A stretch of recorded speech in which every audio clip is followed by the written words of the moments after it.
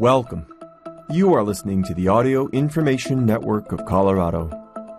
This recording is intended to be used solely by individuals with barriers to print. Thank you for joining us for the Wednesday, June 14th reading of the Pikes Peak Courier.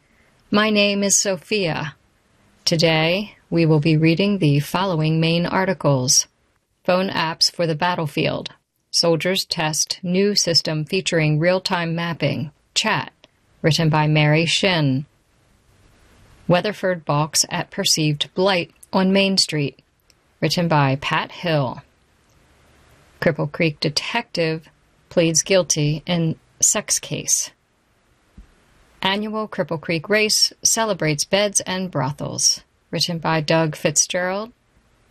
Colorado Supreme Court rules commercial property owners not entitled to 2020 tax relief, written by Michael Carlick. And following up with miscellaneous articles. Our top story is entitled Phone Apps for the Battlefield. Soldiers test new system featuring real-time mapping. Chat. The system of apps, called GreenKit, was tested in Poland for the first time last week and is designed to boost safety and communication on the battlefield, written by Mary Shin. Poland. Inside a tank with explosions on all sides, knowing Allied soldiers and not enemies are coming up beside you, you can save lives. In Poland, the 2nd Cavalry Regiment tried out a new system for ensuring that allies from multiple nations all have the same real-time map of the battlefield on their phones and can send chat messages to other soldiers. The regiment drove 2,000 people and hundreds of vehicles from Germany to Poland to participate in multinational exercise overseen by the 4th Infantry Division based at Fort Carson. The new system cuts across international military computer systems and networks to allow soldiers to share sensitive but unclassified information and to bolster safety and effectiveness, 2nd Cavalry Regiment officers said. We are able to target the enemy faster and quicker and across Allied boundaries. So, if I see an enemy and he's driving over to my ally's area of operations, I can then warn him and send him the location of that enemy directly, said Major Trevor Sensman, an intelligence officer. The 2nd Cavalry Regiment was able to try out their system for the first time during a military exercise in northeast Poland that brought together troops from the U.S., Poland, Romania, Croatia, and the United Kingdom. The soldiers passed out about 35 phones with applications called the GreenKit that run on a secure cloud to troops from all the countries to try. Allies could also use their own devices to join the live map and use potentially many other capabilities, such as live translation, which is the proof of concept stage. During the training that featured various tanks, ground troops, high-mobility artillery, rocket systems, and artillery, among other firepower from the participating countries, the early tests of the system went well, Sensman said. I was able to see all of our partners maneuvering on the battlefield, and they're reporting to everybody. The British were able to turn on their camera on their device, and I was able to view it in the tower. So it's also given us a lot more sensors on the battlefield too, he said. From the observation tower, Sensman overlooked a wide green practice range that was filled with the sound of gunfire and artillery during the exercise. Several officers noted the new system is also cheap and scalable, built using off-the-shelf technology. For example, the Army's Tactical Assault Kit application that provides real-time mapping of units is available in a commercial form to law enforcement agencies and fire departments. So members of the 2nd Cavalry Regiment found a way for the commercial version of the application to work with the Army's version to allow soldiers from other nations to get connected, said Sensman and his colleague Major Jamie Holm. Major Ryan Mania, the regimental operations officer, said he sees a lot of opportunities for adoption, including the Air Force. I think we're building momentum very quickly, he said. A challenge to adoption, he said, could be a mindset shift around the kind of data that can be shared. Some data has been classified because it was shared on a classified system, but it could be shared. There's a little bit of cultural shift that has to happen, he said. To protect the sensitive information, the system was built for security and flexibility. So the U.S. and allies choose the information they wish to share. For example, Americans could keep their location a secret and just communicate with allies, Sensman said. If a phone was picked up by an enemy, it would be password protected, and if they got into the device, individual users can be removed from the system. Hacking the system would also be tough because it is secured with the same level of encryption as banking information, Manina said. While the 2nd Cavalry Regiment was putting some of these capabilities to the test last week, they were also training to surge into Poland quickly in case of a threat, as the Russian war in Ukraine continues into its 2nd year. If Americans needed to protect NATO countries in the region, the system could take days off the amount of time it would take for Americans to coordinate with allies and come up with a communications plan, Holmes said. We'll come in being able to deliver combat power and integrate with our allies, he said. The next article is entitled Weatherford Balks at Perceived Blight on Main Street, written by Pat Hill. In Woodland Park, a rundown old building on the city's Main Street prompted a discussion about urban blight versus private property rights. The building at 209 East Midland Avenue is an ongoing insult to the city, said Arden Weatherford, member of the Downtown Development Authority, speaking at the meeting June 6. Weatherford also takes issue with a broker's sign in the window. It looks like a high school kid made it, he said. There's just nothing positive going on over there. DDA Chair Tony Perry went for the kinder, softer solution rather than seeking condemnation by the city. We have been trying to sit down with the owner and broker, he said.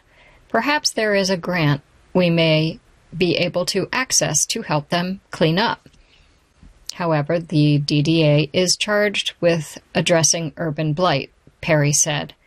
Maybe this board can recommend to the city that we start this condemnation process, he said.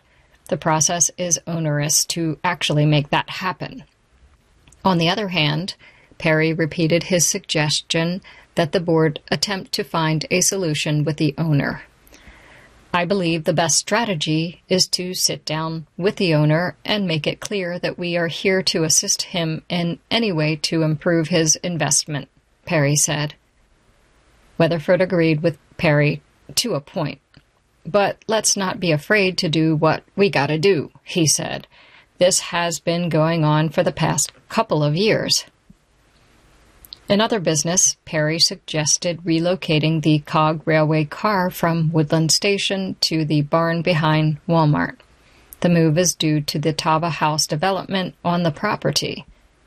Near the end of the meeting, Rusty Neal, city councilman liaison to the DDA, urged caution about the petition to regulate short-term rentals being circulated by the Preserving Neighborhood Character in Woodland Park, Inc. I would suggest the citizens read the initiative very carefully, Neal said. It is truly not what I would consider an anti-STR document, but it's almost an anti-visitor document. The petition looks benign in its stipulations around STRs, Neal said, while urging caution by the voters.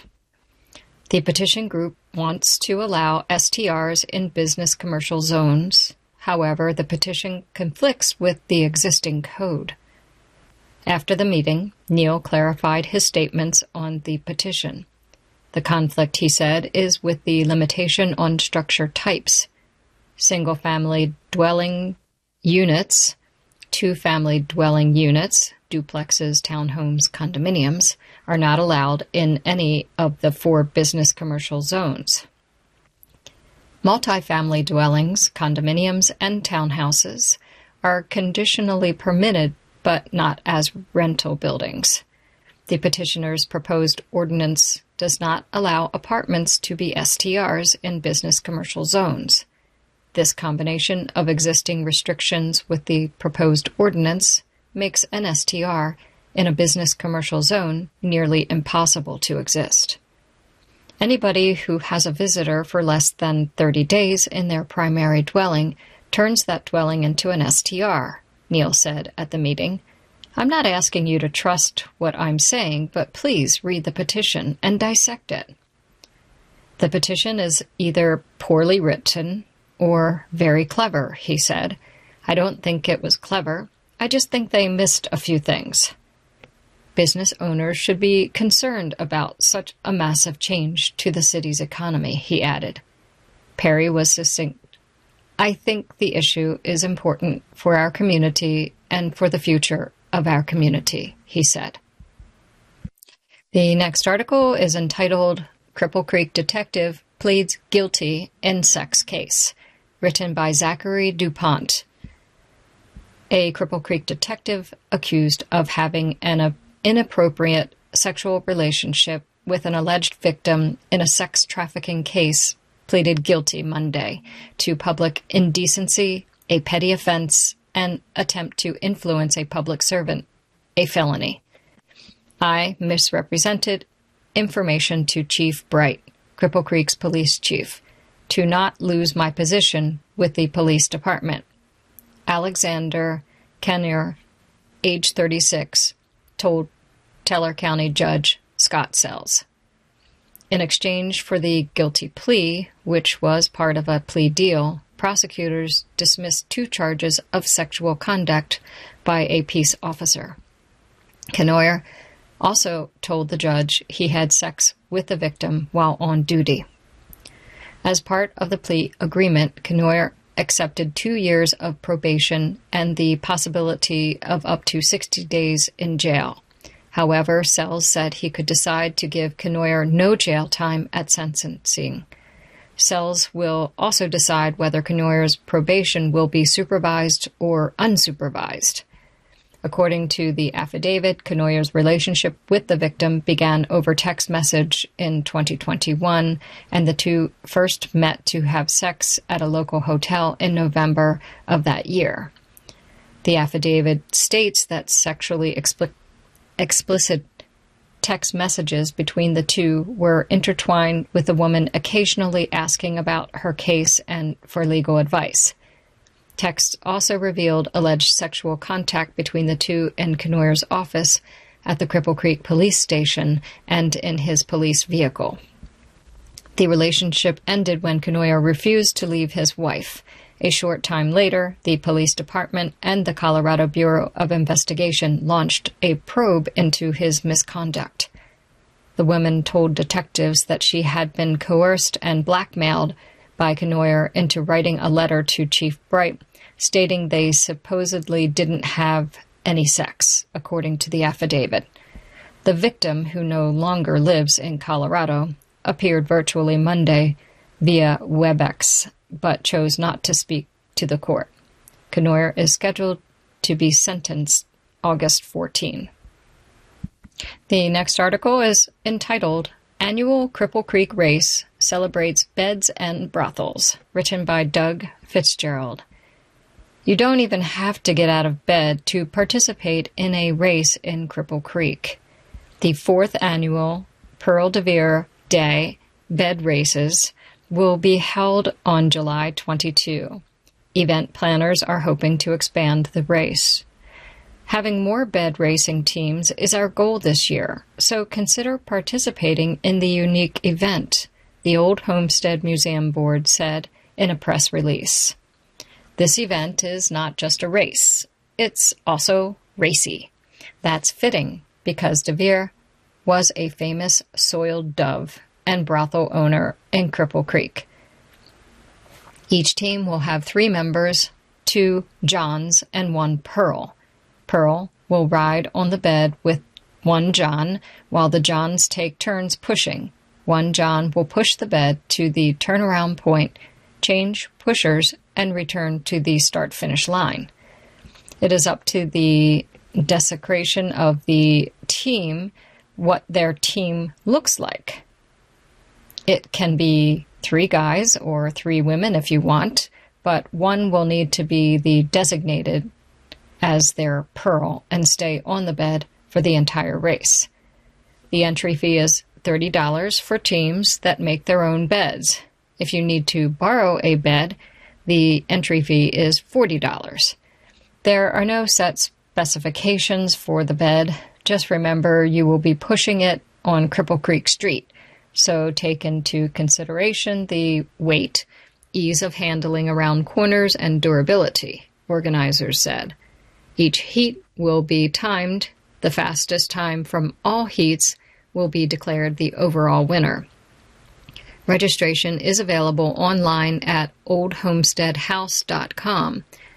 You can download the forms. You can download the forms there also, or stop by the museum for a hard copy. Call the museum for more information at 719-689-9090. That's 719-689-9090. Whether racing or not, participants can enter the Best Dressed Madame contest.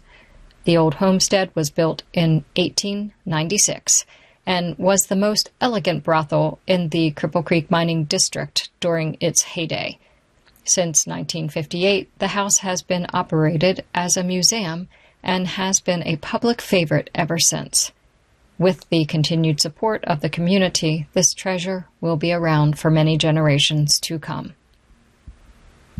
The next article is entitled, Colorado Supreme Court Rules Commercial Property Owners Not Entitled to 2020 Tax Relief. COVID-19 may have infected people who were on the property, but COVID-19 did not infect the property itself, wrote Justice Monica Marquez. Written by Michael Karlik.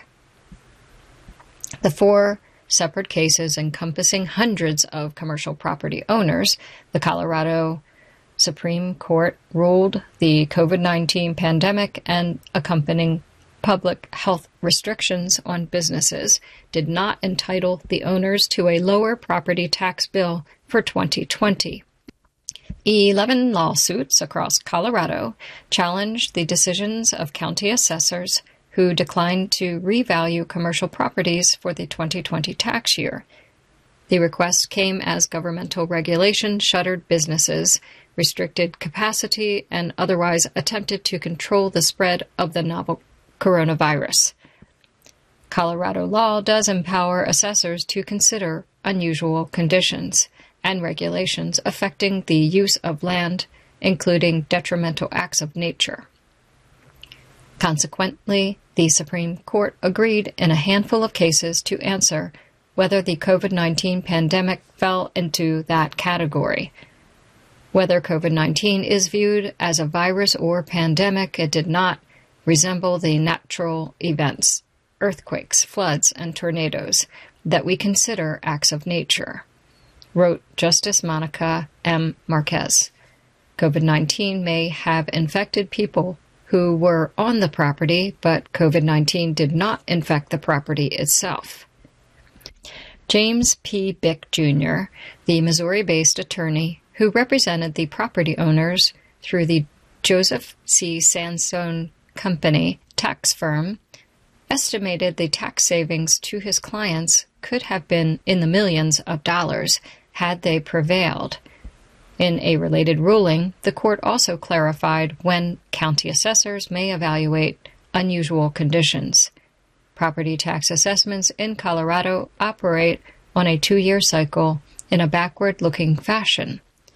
Property values for 2019 and 2020 were set on January 1, 2019. The values came from data gathered between January 1, 2017 and June 30, 2018. The system means property owners will enjoy a lower bill if their property values increase after the data gathering period, while counties will benefit from more revenue if values drop after that same period. Although it was possible for property values in 2020 to change from their 2019 amount due to unusual conditions in 2019, the COVID-19 health orders came exclusively after January 1, 2020.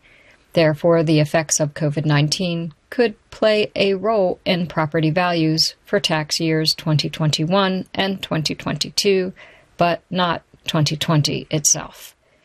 The Supreme Court observed the frequent public health orders, some of which restricted business operations and others restored a semblance of normalcy, would make real-time calculations of property values impractical, and a volatile period in which certain businesses closed, then opened, then closed in response to rapidly changing public health orders, and which may or may not have decreased the value of the properties in which the businesses were located, would require near constant reevaluation, wrote Justice Maria E.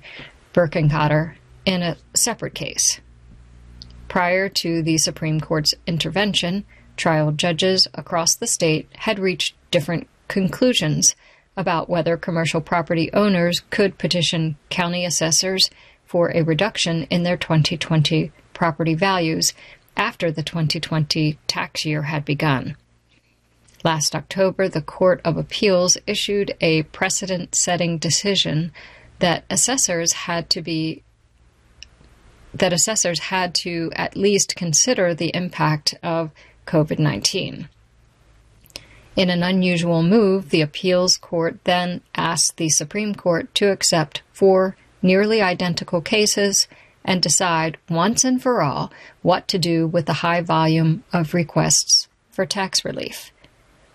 Multiple counties wrote to the Supreme Court arguing the law does not require them to perform a massive reevaluation project in a pandemic or any comparable situation where the value of a property may fluctuate over a short window. A hotel of 120 rooms, if they remodel at a rate of 2 to 3 days per room, the assessor would have to go out every 2 to 3 days for the next 240 to 360 days and issue new assessments, said David P. Arad of the Larimer County Attorney's Office told the justices in January. Citizens have no idea what their tax burden is going to be because we're constantly changing and updating it, and governments can't plan for any of the critical services because they have no idea what the final outcome of their budgets will be. BIC countered the COVID-19 health orders were unique in that they drastically curtailed use of many businesses during the worst of the pandemic.